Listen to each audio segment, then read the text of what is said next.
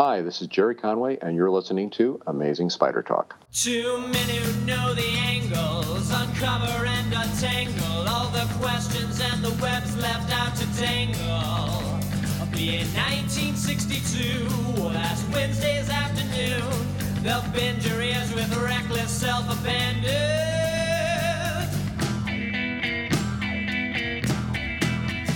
The Amazing Spider Talk. The Amazing Spider Talk. Come swing through the air, sit back and prepare for the Amazing Spider Talk.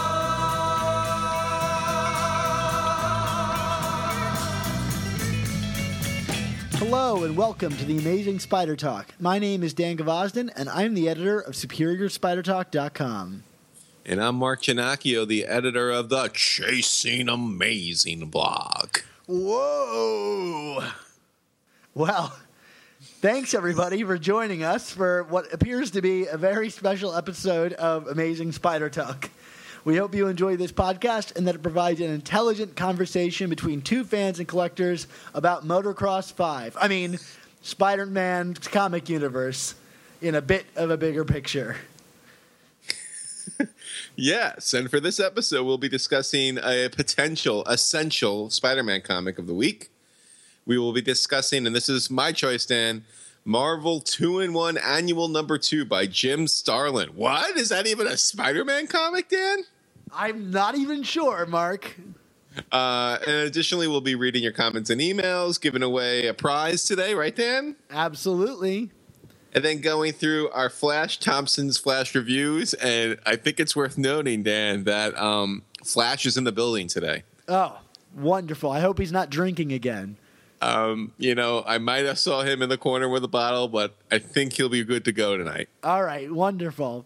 Well, if you can hear this sound over Flash Thompson's moaning in the background, please make sure you check out your iOS device for a link to an article, video, or image to enhance your listening experience.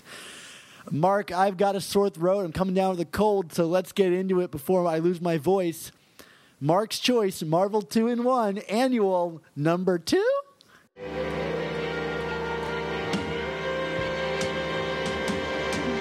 This is ground control to Major Tom. You've really made the grade. And the papers want to know whose shirts you wear. Now it's time to leave the capsule if you dare. Yes, Dan. Marvel 2-in-1 Annual Number 2, which is technically Marvel 2-in-1, just for those who are unsure of what the series is, was kind of like the second team-up book in the Marvel Universe, the other being Marvel Teen-Up, which always starred Spider-Man. 2-in-1 actually always starred The Thing. This was kind of like The Thing's solo book with another character, but away from the Fantastic Four. Was The Thing really popular when this book was coming out? Yeah. Oh, yeah. Thing is, like, you got to remember, like, the Fantastic Four were, like, where it was at. You know what I mean? Like, when for the first 20 years of the Marvel age, like... Yeah.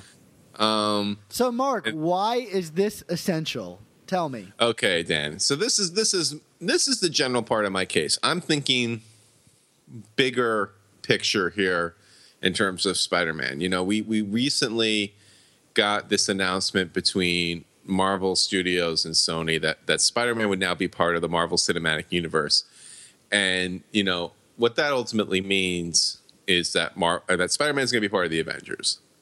And, we have been, since the very first Avengers movie, and, I'm not even spoiling the current movie, but, we had that teaser in the first movie with Thanos, the Mad Titan, who's probably, one of the most famous villains in the Marvel pantheon, smiling. And we've been kind of hunting for these little MacGuffins, these Infinity Stones, and all these other movies like Guardians of the Galaxy. They're building towards the Infinity Gauntlet, which was this huge storyline from the early 90s that pretty much involved everybody. And that was written by Jim Starlin. It had art by George Perez and then Ron Lim for the last few issues. Starlin was kind of the godfather of Marvel's cosmic movement from the 70s. And I mean, I know I'm going through a lot of preamble here, Dan, so bear with me. He does have Star in his last name.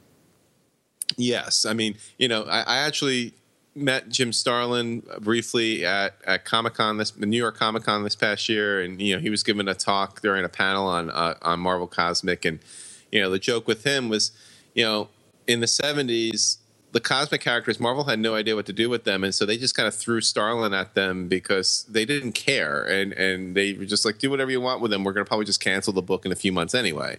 So he wrote like Captain Marvel and Adam Warlock, and that's where like Claremont got his start before Claremont created Star-Lord.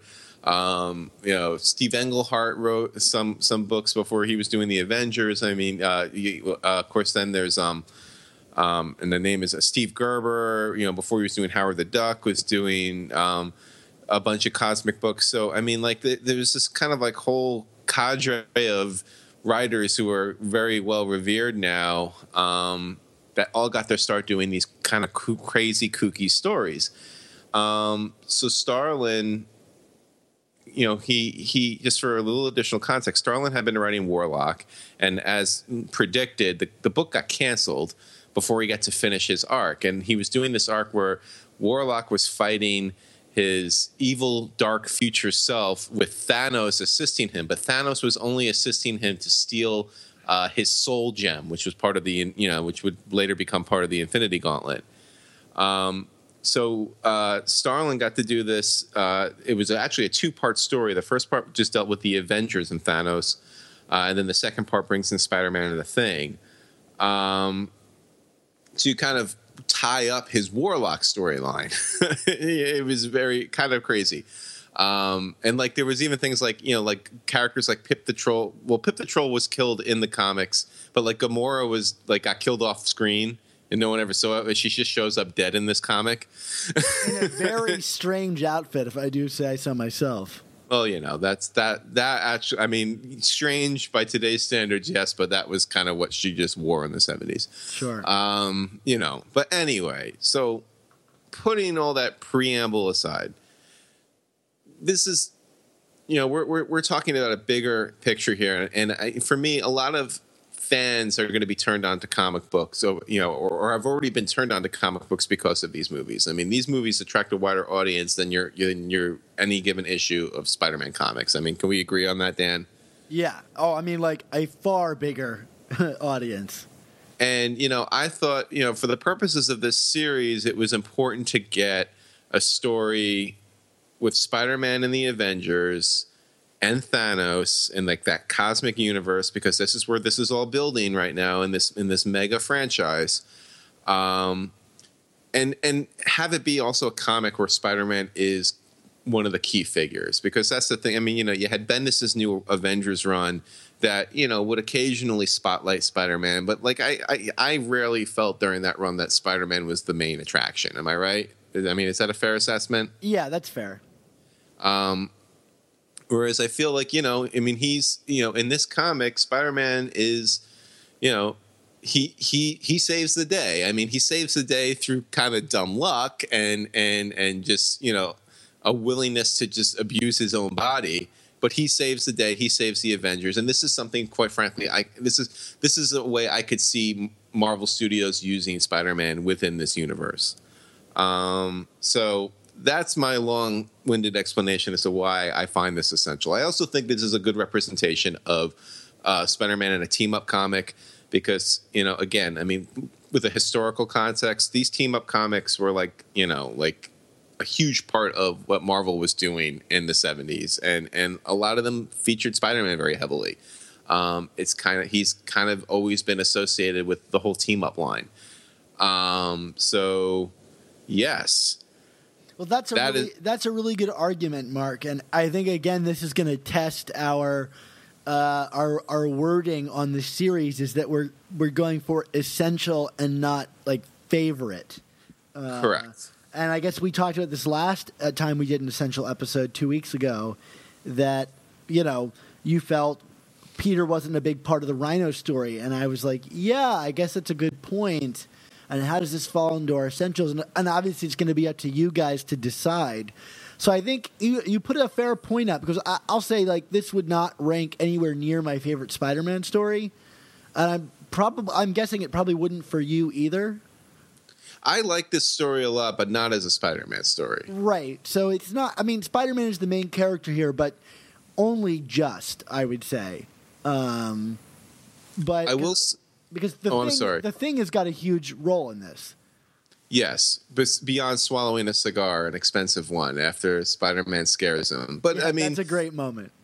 yes, but the comic does open. I mean, with this kind of weird first-person narration, which I'm sure was kind of a little off-putting if you're not used to that in a Spider-Man comic, Or in comics in general. I mean, it's not Right. something you see very often. No, he definitely not. And that wasn't even necessarily a Starlinism. I mean, he was just clearly, again, no one from editorial was paying attention to these books. They just did whatever the heck they wanted. It's really a fascinating time to read comics. It's not all good because of it, but I mean, you know, compared to today where everything is like so firmly vetted 900 times over, right? I mean, you know. Right. Which is funny that this would come to define the Marvel Universe movies. Yeah, I mean, it really is crazy that these are the comics that are feeding into this. I mean, it's absolutely wild. But you know, and of course, it's worth noting Jim Starlin. He created Thanos. You know, Thanos is his baby. What about the Thanos copter? Was that him too? No, that was our good friend Jim Salicrup who wrote that comic. Ah, yes. It's all coming back to me now. Yeah, yes. Before he became the book editor who revealed Ned Leeds as the Hobgoblin. You're saying that through gritted teeth, Mark. Oh, I know. Well, I just know that Jim loved me nonstop asking him about that 3 years ago, or however long that was. We talk about this kind of being foreign territory for Peter and Spider-Man in a lot of ways, and I kind of like that this book even just openly acknowledges that, right? Right, I mean, it totally does. Yeah, he's completely out of his element in terms of going, you know, so basically, you know, just for the plot narration here, I mean, you know, Peter has this vision of this, you know, massive space station where Thanos and his goons are, and Thanos has the soul gem that he stole from Warlock, and you know he's gonna blow up the world with it because you know that's what Thanos does, and you know Thanos even explains, you know, he's doing it because he was jilted by death. Thanos is tries to date the physical personification of death. I love that this comic spells all this out for you.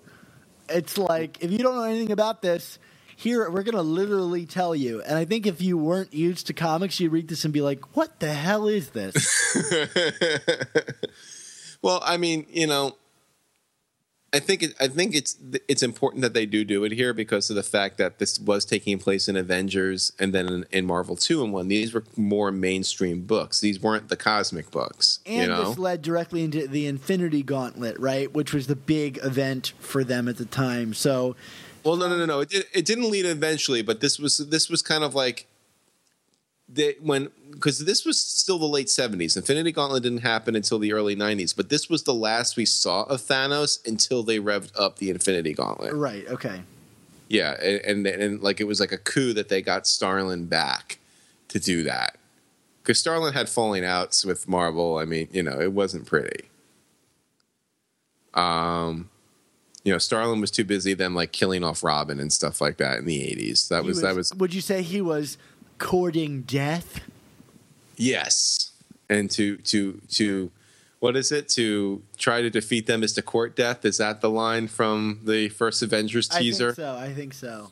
And that's what this is referring to. It's Thanos' infatuation with death, and everything he does is, he's a nihilist who is motivated to woo death. Crazy.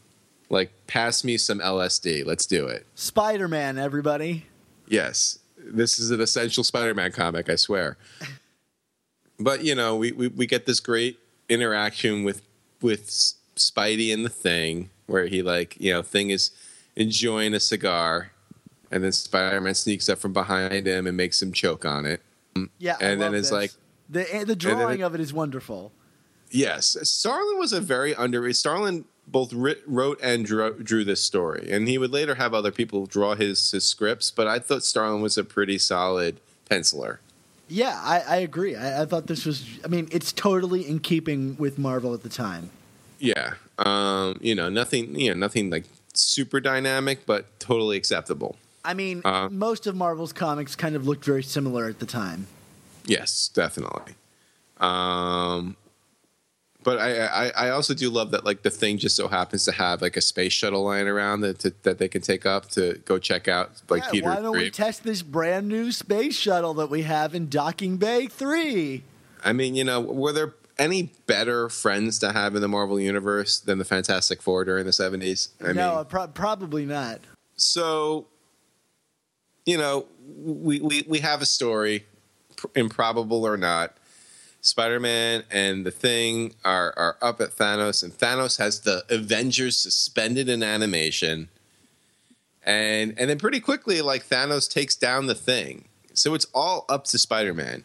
Now, what did you think of that moment with when Spider-Man is kind of faced with dealing with this whole thing by himself? I loved it. I was because what happens is Spider-Man's oh, I don't do this kind of stuff.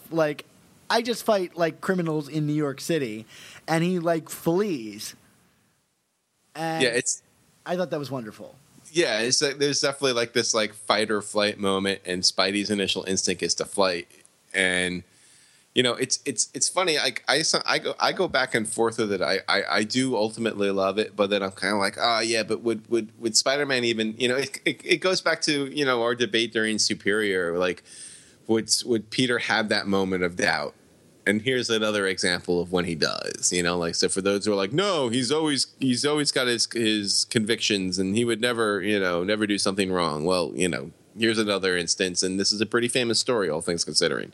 Yeah, and I would say, given the circumstances, he's facing the universe's greatest threat. So it's not totally inconceivable that he might chicken out for a moment. Yeah, and also for historical context, folks, this was before Spidey took on Juggernaut or Firelord or any of these other things. At this point in time, this was far and away. I mean, you can maybe make a case for Doom, the few times Spidey faced Doctor Doom, but I think Thanos even kind of takes down Doom in terms of the power scale. And who was Spider-Man fighting in his book at this given time? The kangaroo or something? Yeah, or Cyclone or something. I mean, he's not facing the greatest rogues gallery in his own book. No. I mean, so the fact that he's faced with someone who can probably just crush him with his mind is kind of snap his fingers. Yeah, exactly. So with this fight or flight kind of thing going on, Peter goes to run away and then has realized, well, if I go back to Earth, he's just going to kill everything anyway, so I guess I better stay. And then he uses his brain and figures, you know what? I cannot beat this guy, but Thor can. So if I can just get Thor free. I love that he singles out Thor, not having all the Avengers would matter. Yeah, some serious favoritism here. Yeah, I mean, but Thor is pretty awesome. So, I mean, par for the course. Yeah. And Peter's ultimate solution to me might be one of my favorite Spider-Man solutions to being overmatched, which is that he throws himself at the containment chamber and lets the Avengers free. Yeah. Totally no regard for his physical well-being. It's just well, I'm going to just fling my body like a pinball. I mean, I don't know. To me, that's we talked about also, favorite moments versus essential moments. But to me, that's a definitive Spider-Man moment. And I've said that in the past about this comic. I don't know how you feel about that, but I thought it was fine. I liked it. I don't know. To me, that's Spider-Man in a nutshell. It's just that he would just, with the fate of the universe at stake, it's he gets the job done, but he still does it in a kind of self-effacing way. Yeah, I thought it was really funny. I mean, like, funny and powerful that he would, do that to himself. I don't know that the book really, like, spends a lot of time selling the dramatics of that choice. Right. But, yeah, it's a fine moment. I'm sorry. Yeah, it's good. I like it. No, you're wavering. I can tell. It's all right. I have to be honest with you, Mark. I still think this is a strange choice, but I'm going with it. Okay, go with it. I'm embracing it the way that Spider-Man embraced that force field. Okay, there you go. Hurling my body into this decision. Because then he gets one more big moment in this comic. So, like, now the Avengers are free. There's a melee. All this stuff is going on. But Thanos still has the capacity to just wipe everybody out because he still has the soul gem that's conveniently located in a nice little orb. Right, a glass case. Please break in case of emergency. Please, in case of apocalypse. Right.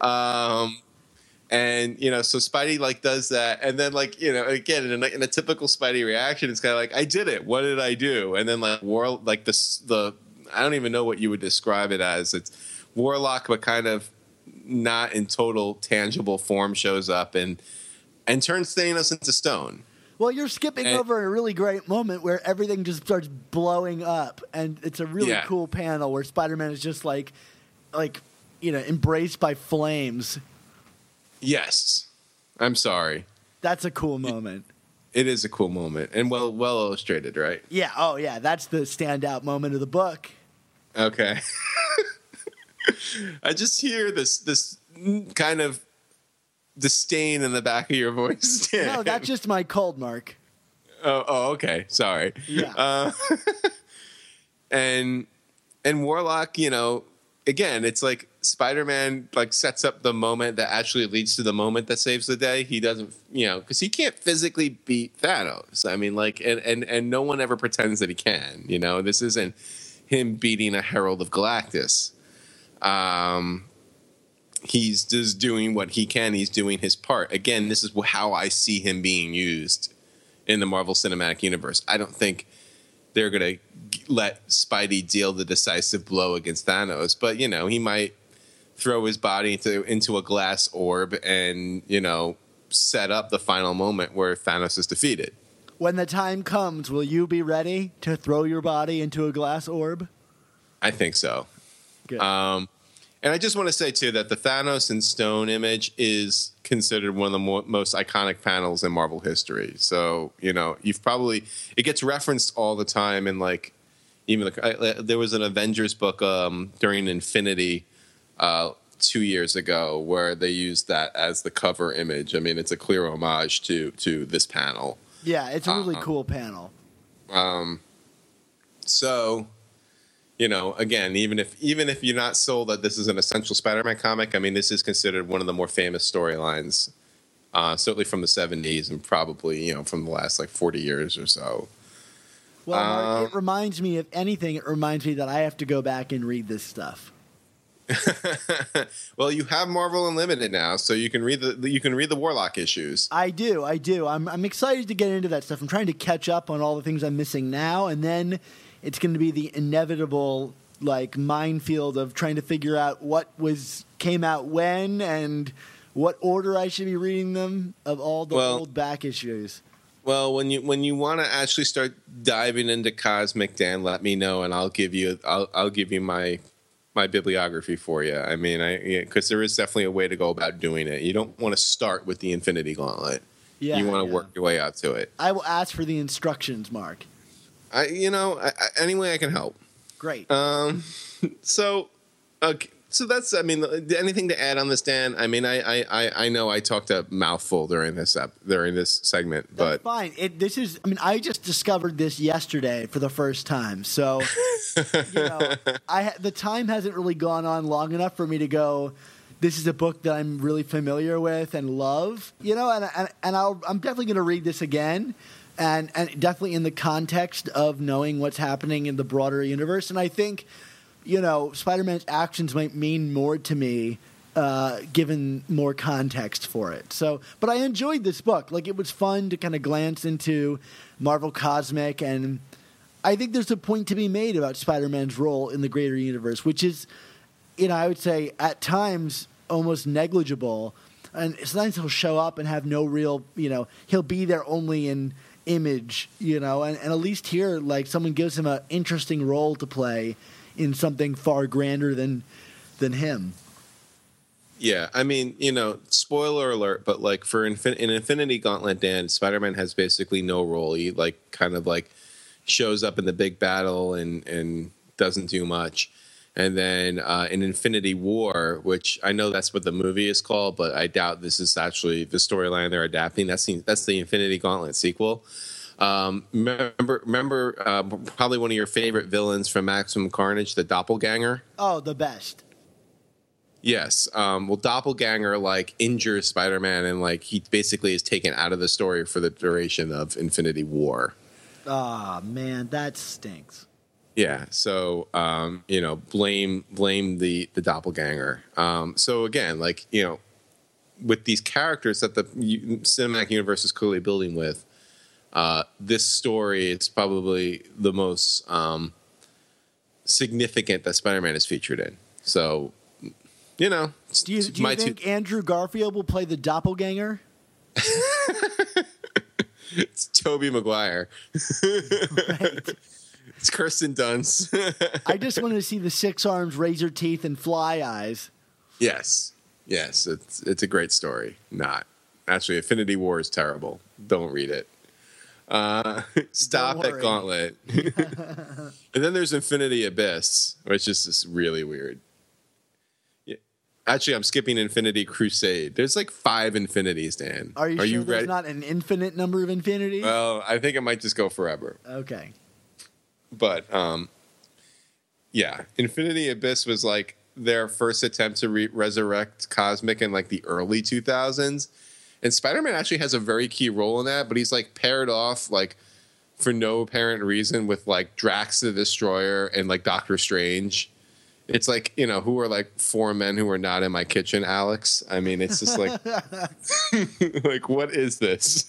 That is a strange team up. But Spider-Man has teamed up with Stranger. Yeah, I guess so. And it's not just a strange team up because of Doctor Strange. Oh, see what I did? Ah. All right, Dan, let's get out of this segment. Well, we're one dad joke away from total collapse. Boom. How about some comments and emails, right? All right, let's do it.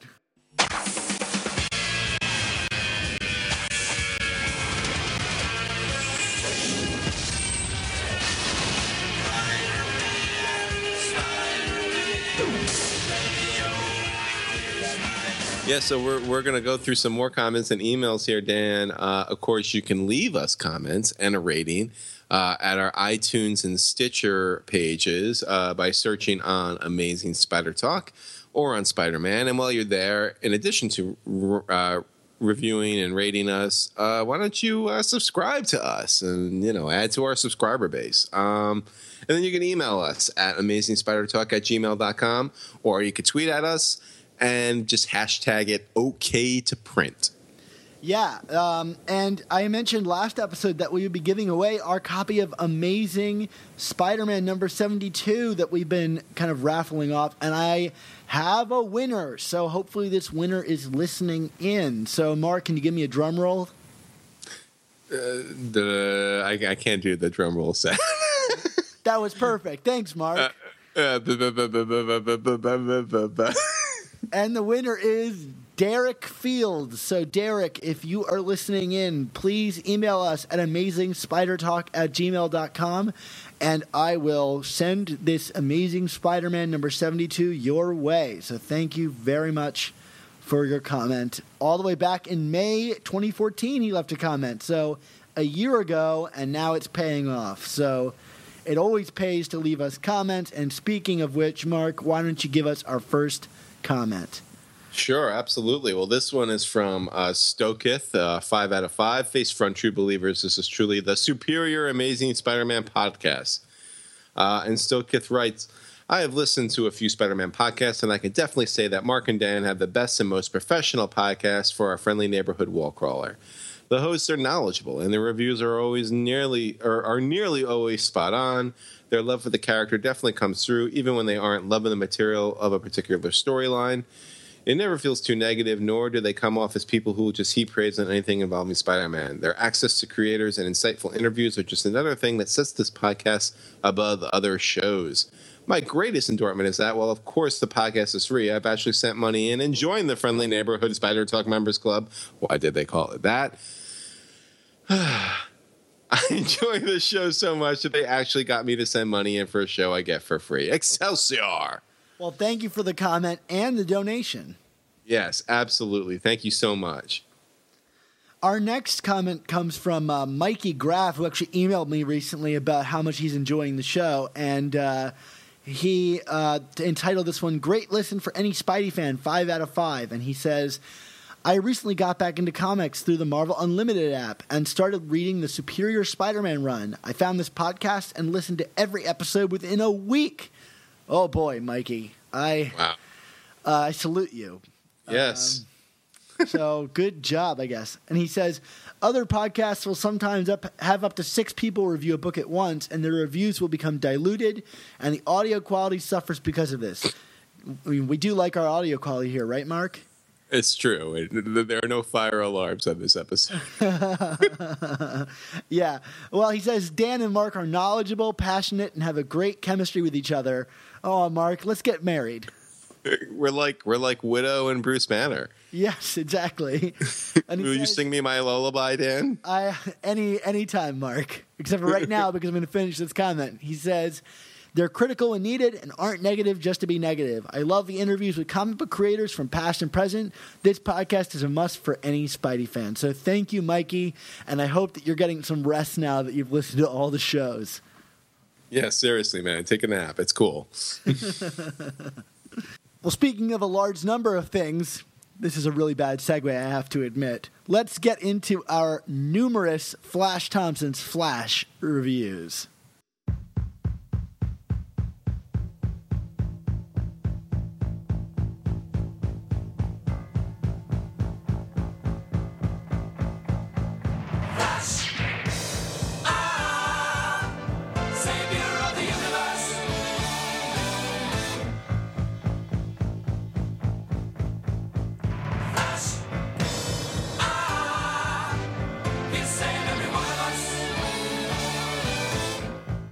All right, you jerks.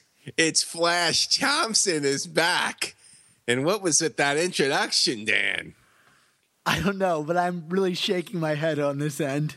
Really? Come on.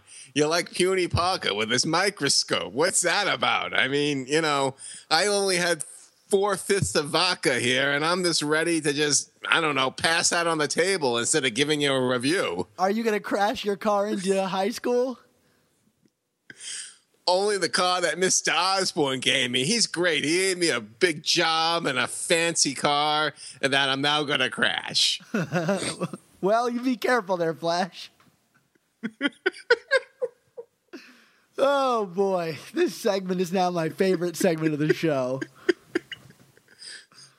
Wow. I mean, yeah, you're not going to believe this. Like, Flash is just slumped in the corner right now. Oh, I believe it, Mark. I 100% believe that. So I guess we should do the Flash reviews? I guess in his honor, we'll do that. Oh, man. Woo! So what do we want to start with here, Dan? Silk number 3? Yeah, let's do that. You want me to go first? I mean, I got to review it while standing over Flash's passed out carcass. Is it a carcass if he's still alive? I don't know. Do we know that he's still alive, Mark? I think you should check.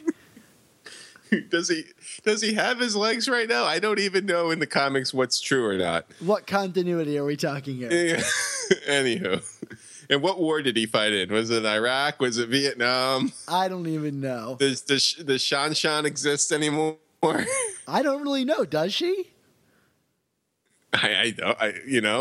He met her in Vietnam, and then it was retconned to Iraq, right? Yeah, but we did see her during Superior, right? She fixed Aunt May up. That's right. So, How did they meet? not in Vietnam. Very strange. Well, this is for another time. Let's get into Silk number 3, Mark.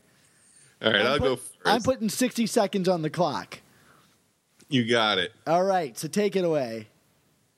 Yes, Dan. Well, for me, Silk is a book that's incrementally getting worse. It still lacks a central thesis, which I just, is probably the biggest problem plaguing it. I mean, beyond the missing parents angle, and even that, we seem to be moving away from it. Robbie Thompson is just trying so hard to be cute with his language, and it's getting to be very grating for me. And still, this character is way too pop culture savvy for someone who's been secluded in a bunker for a decade. I just don't get that there's a struggle for this character, which makes her actual defeat to Black Cat in this issue even less of an emotional moment. So for me, this is Puny Parker. Awesome, Mark. All right, well, give me the countdown, and I'm going to get into my review of Silk 3. All right, 3, 2, 1. I'm not really sure where this book is going, but I am enjoying the lighthearted nature of it. I'm not sure that that's enough for me to recommend the book, especially with a villain as forgettable as... I can't even remember his name. Let's just call him the Pokemon dude. Still, I have to say that I liked Silk's unique approach to handling the villain's reformation. That Black Cat's unfortunate character transformation has shown up now in 2 Spider books is just sad for the community. Still, I have to applaud the beautiful art, but Silk is just barely, for me, a Puny Parker. All right. So far, so good. All right, what do you want to talk about next, Mark? How about Spider-Gwen number 4? Ah, yes. All right, well, you ready to go, Mark? Let's do it. Okay, go for it. All right, so after a very action-heavy last issue, we got this cool-down comic here with some very nice sentimental character moments. This mainly dealt with Gwen with this world's Uncle Ben and Aunt May. I kind of love how Uncle Ben is this lovable blowhard talking about eating steak and drinking milk and has a mug called Gwenny the Pooh on it. Aunt May seems to be a little more emotionally centered and balanced, almost like how she's portrayed in Ultimate, in my opinion. There's some hints that maybe she knows what's going on with Gwen's life. But overall, this was a comic that's kind of right in my wheelhouse in terms of rich character moments. I also thought Robbie Rodriguez was at his very best here.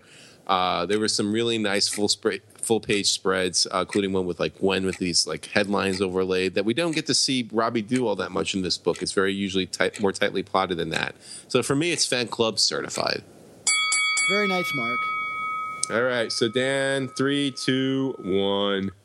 I have to say I was a bit underwhelmed by this issue of the book. I liked the characterizations of Uncle Ben and Aunt May, but with so many other characters receiving more interesting transformations in this particular world, Ben and May felt a little too familiar, and so did their plot lines. I'm not sure what I was supposed to get out of both the beginning and ending of this book, with some of the narrative was lost somewhere between the art and the dialogue placement. I'm not sure I really care about Hobie Brown or what's going on with Frank Castle. It was just kind of a non-moment. I'm still on board with the team Spider-Gwen, but I expected more of a fallout after the hugely dramatic end of Spider-Gwen number 3. It's a really strong book, but in this world of binaries, I'm giving this one a Puny Parker. All right. So shall we go to Spider-Woman number 7? Why not? So take it away, Mark. This is still a really funny, hilarious comic, but I felt this was a bit of a letdown after the last issue. I also kind of had a hard time following the plotting of this book. There's a lot of kind of jumping scenes back and forth between Jessica, Ben, Porcupine, who I can't remember his real name. I apologize. And that kind of threw me off a little bit. But it's still a fun read, and Javier Rodriguez has just been amazing on this book. There are just some amazing visual spreads throughout this book. He truly is becoming the star here. I wasn't totally into the villain reveal. I was hoping for someone a little more recognizable from the street level library. But for me, this is still it's barely, but it's fan club certified. Cool. All right, Dan. 3, 2, 1. While I didn't find this issue as funny as the previous one, I thought Spider-Woman 7 sets up a really intriguing mystery when it reveals that the wives of all the supervillains might not be as kidnapped as we previously thought. Instead, we're treated as some kind of weird cult feminist criminal camp, whatever that means. Javier Rodriguez, though, continues to stun, and Jessica is getting more fun to read all the time. I just love that personality. I'm like you, Mark. I'm similarly nonplussed by the villain reveal, or non-reveal in this case, but I'm willing to give Hopeless more time to surprise me. So I'm calling this one fan club certified. Okay. Well, Dan, while not technically a Spider book, Secret Wars kicked off this week. So do we want to talk Secret Wars quickly? Yeah, I mean, Spider-Man is going to be, I'm imagining a key figure in it, as particularly Miles. Yes, I definitely, and obviously Renew Your Vows is going to tie into this too. So why don't I go first, and we'll do it. Okay, all right. So, and go. Yeah, so this is Jonathan Hickman at his world building best, or actually world destroying best. But the fact of the matter is, this is still a book with some really big concepts going on. Some things that might be a little tough to follow if you're just picking up this book on the first time. You definitely need to make sure you read Avengers and New Avengers leading into this, and even then, you probably still need a guidebook to walk you through a lot of it. But this book is not short on drama, and also just some really fun interweaving between the 616 and the Ultimate Universe, like evil Reed Richards showing up. So I'm definitely, color me intrigued, if not a little already mentally exhausted by this book. It is fan club certified. What is this book going to read like in a trade? Oh, my God. It's like, here's an instant headache. Yeah. The guidebook alone will be an omnibus. Oh boy! I mean, not to get too into my review of it, but just the guide to who the characters in the book are is the most image-filled page I've ever seen. Yes, it's here are the 87 characters in this comic. All right. Anyway, why don't you go in 3, 2, 1? So I've been publicly bashing everything about how Secret Wars has been marketed and the pages that they've chosen to preview for this story. I just was not intrigued. And I haven't really been that interested in any Marvel event since Civil War, really. But I loved Hickman's Ultimates run, and I haven't really liked much of his Avengers run. So I was in for a real surprise when I felt like this was something straight out of his Ultimates run, including the return of evil Reed Richards, who I just adore. This book shocked me on every level, and it was incredibly well balanced. It made me a believer, even if I totally don't understand what's happening and what the ending of this particular issue means for the Marvel Universe. If all events open with this big of a shock, I'd likely buy into more of them. Only time will tell if this was all just a sales stunt. Consider it fan club certified. There you go, Dan. I enjoyed it. What can I say? I even texted you before I went to the comic book store that I didn't think I was going to pick this book up. Yeah, but so I'm glad you did. I read it. I read it right away, and like I said, I mean, I've mostly have liked what he's been doing with Avengers and New Avengers, but it's a little heavy, to say the least. Yeah, awesome. I mean, but that's kind of Hickman for you. I mean, if you read his Image, do you read any of his Image stuff? No, I don't. You should probably at some point, when you have time, which you never do, do Manhattan Projects is probably a good book to start with. Yeah, absolutely. I mean, did you read his Ultimates run? I have not actually. So but you know what? Marvel Unlimited is there. I highly recommend it, and it's the same artist as well, Esad Ribic. So it totally feels like it's the first chapter of this. Very cool, and I'm assuming it's better than Mark Millar's Ultimates. I would say it's about. I mean, I like Mark Millar's Ultimates, so I know consider me like a crazy person, but I actually really like that book. So I would say it's comparable, but it's very different. That's just. It's not that you're a crazy person. A lot of people like that book. It's just it strikes me as odd that you like that book. How does that sound? I do like that book. Yeah. You some of the things that book kind of highlights are usually things that you kind of speak out against. But you know what? It's not my. I don't think it's perfect. Like I think some chapters of it are better than others. Like the chapters where everybody is fighting, I think are the least interesting ones. Right. But I think the characters are interesting in the book. And and what he did to shake up the characters, which I think is felt in the movies. Yes, agreed. Absolutely. Well, I guess it's time to say goodbye, right, Mark? I guess so. This was kind of a offbeat episode, and I like that. I like a little bit of meandering. Yes. If this is your first episode, though, I would recommend checking out some of our other episodes. And, of course, you can do that by going to SuperiorSpiderTalk.com, where we have all of our new Amazing Spider Talk and old Superior Spider Talk podcasts. Or, of course, you can find us on iTunes and Stitcher by searching for Amazing Spider Talk. And if you do, please make sure you leave us a rating and a comment to let us know how we're doing, and we'll read it on the air. And the same goes for any opinions you have on these comics. Did you like Marvel 2-in-1 Annual Number 2, which might be the longest title of any comic I've ever uttered? Other than All New Ultimate Ultimates, or whatever that book was. The end. Yes, right. And, of course, if you have any questions, be sure to email them to us at amazingspidertalk@gmail.com, and we'll address and read them on the air. And we didn't get any this time, so please keep those questions coming. Mark, where else can they find us on the internet? Yeah, no, but I'll get to that in a second. I just had this nightmare, though, Dan, of like, you're talking about if this was like your first episode. It would be like someone not having read a single issue of like Avengers and New Avengers and then just picking up Secret Wars. Right. I've at least read like 4 issues of Hickman's Avengers. Right, before you got your headache, you mean? Right, yeah, it was. Marvel Unlimited lets you binge these things, and I think maybe Hickman is not the guy to binge.